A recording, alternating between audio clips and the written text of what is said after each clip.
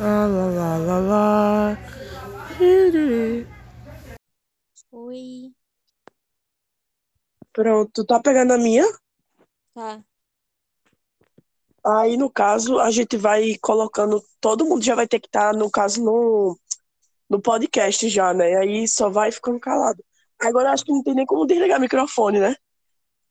É, tipo, no vídeo eu não entendi muito bem quando ele fez, porque pulou pro final já, né? Aí eu fiquei em dúvida, tipo, tu que criou a sala, tu, tu vai poder, tipo, cortar, tipo, eu paro de falar agora, aí tu corta, aí vai pro outro áudio, né? Como é? Não, aqui não tem essa opção. Só que, tipo, terminar a gravação. Não tem nem como eu desligar meu próprio microfone. Aí vai ser ótimo, né? Porque como é que vai. No meu também. Aí, se é uma gravação só, como é que vai ter aquelas várias? Vai ter que criar outra sala?